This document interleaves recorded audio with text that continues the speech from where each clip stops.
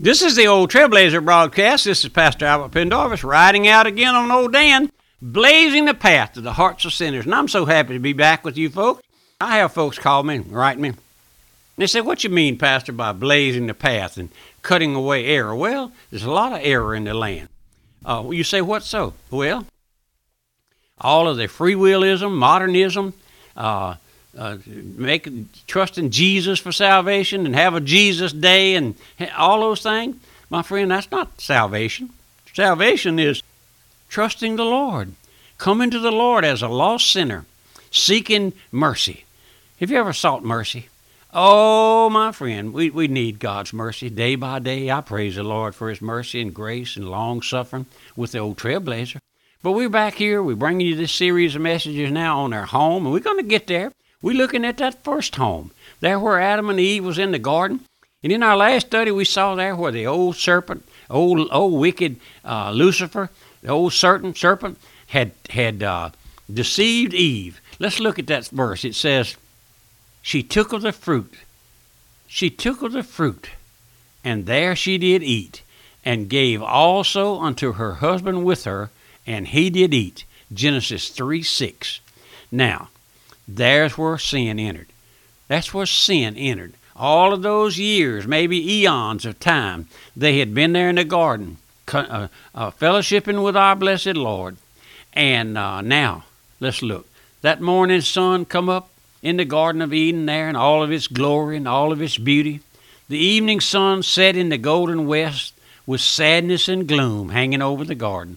What a difference a day makes. Oh, my friend, what a difference a day makes. Sin had entered. Sin had conceived. Sin had brought forth death. The glory of God had departed from that home. They found themselves naked, fallen creatures. Satan had usurped the leadership and the dominion over the earth. Satan, by deception and lying, had gained control of the restored earth.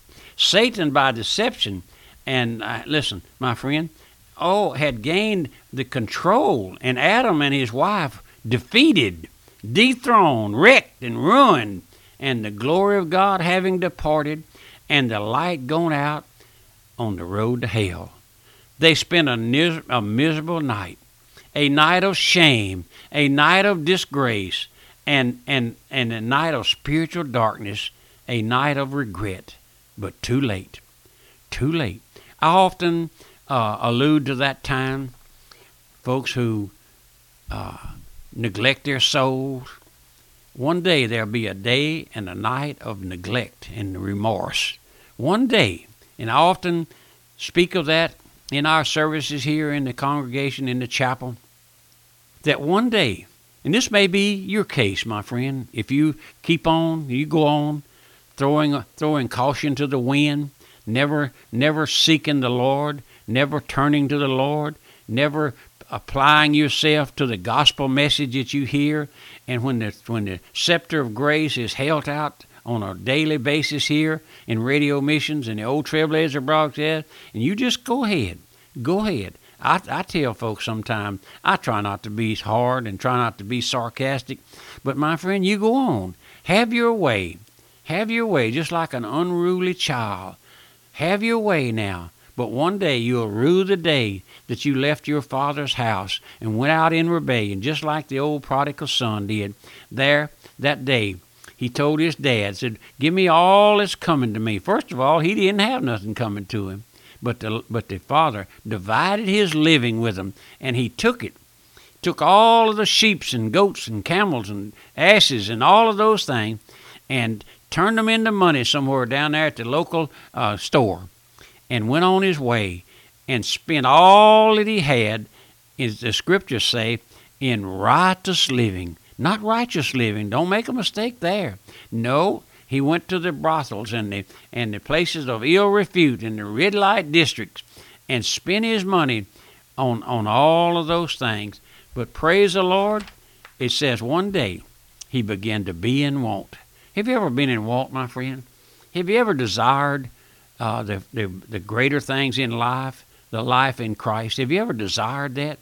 No man does by nature. But this man, this prodigal son, one day he came to be in want. One day you're going to be in want if you never turn to the Lord. Then what happened? It says there was a famine in the land. No work. He couldn't find a job even if he wanted one. But he joined himself to a farmer who was raising hogs. Raising hogs. And you know, the Jews despised hogs. They didn't eat hog meat. Pork, they didn't eat hog meat. But he got a job feeding those hogs. And the scripture says he fain would fill his belly. That's all he had to eat. He filled his belly with that hog food, that husk, those some sort of beans that they fed the hogs. And I don't know how long he was there, but he was there a while. And I believe one day, after much misery, much contemplation, thinking about his condition, his sadness, looking at those hogs, sitting on a bucket over there in the corner of the hog pen, the scriptures say he came to himself. You know, I praise the Lord, I came to myself one day. One day the Lord brought me to myself. He let me see that what I had, just a little sham of religion, just a little mental decision, just shake some little preacher's hand and call that salvation. But the Lord, through the preaching of the gospel, let me come to myself. That's the greatest day in your life, my friend, if you ever come to see yourself in need. That young man, saw himself in need. He'd spent everything he had. He didn't have anything but the clothes on his back, and they were probably rags. But he came to himself. You see the grace of God there, my friend. You see the sovereignty of God. Oh, people fuss at me for talking about the sovereignty of God, my friend. Let me just stop here. Let the old Trailblazer just slow down a minute. The Lord doesn't need you. The Lord doesn't owe you anything. Oh, yeah, well, Jesus made it. No, the Lord doesn't owe you anything, my friend. Nobody owes you anything.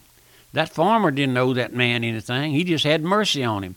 But, my friend, there he was, feeding those hogs. And I don't know how long. He was there for a while. But the Lord said, the Bible said, he came to himself. And what happened? What happened? He had the mental capacity to see his error.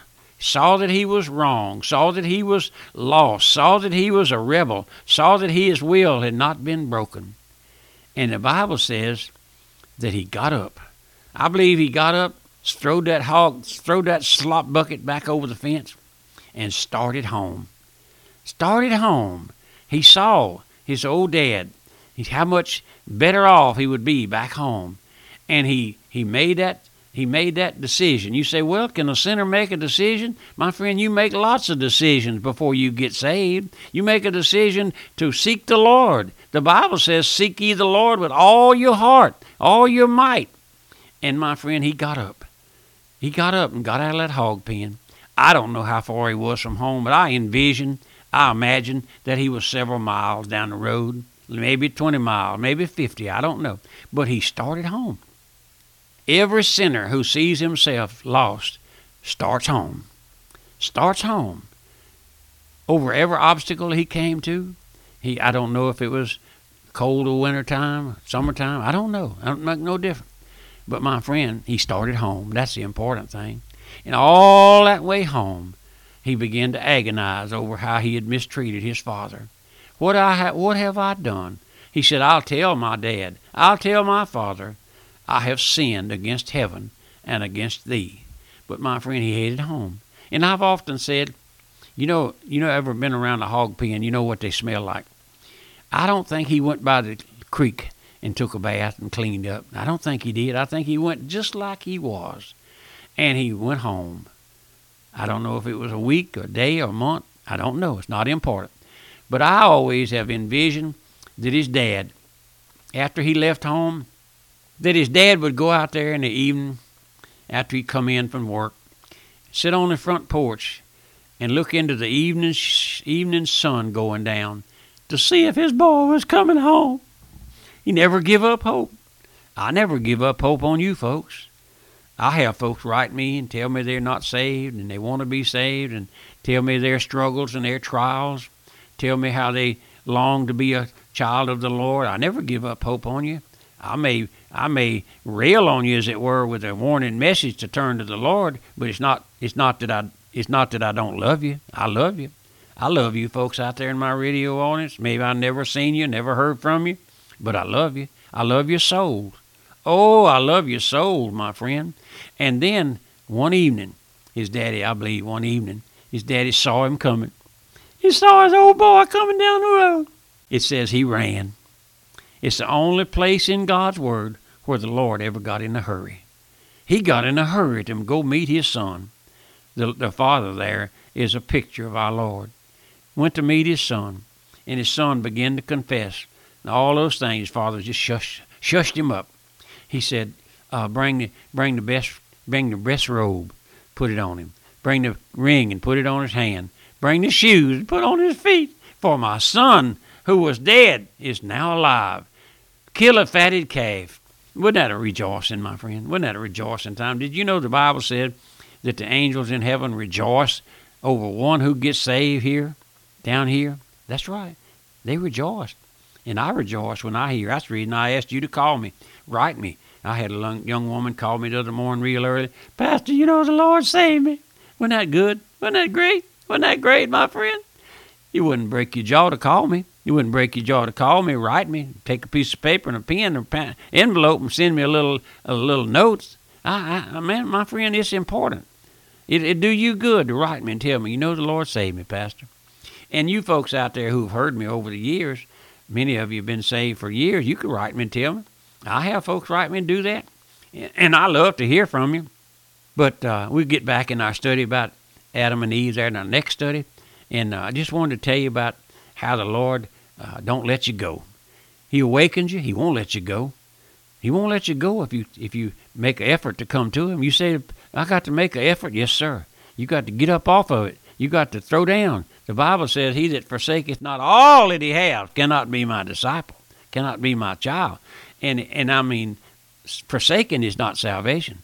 But there comes a breaking of that spirit and a breaking of that Satan's stranglehold on you, my friend.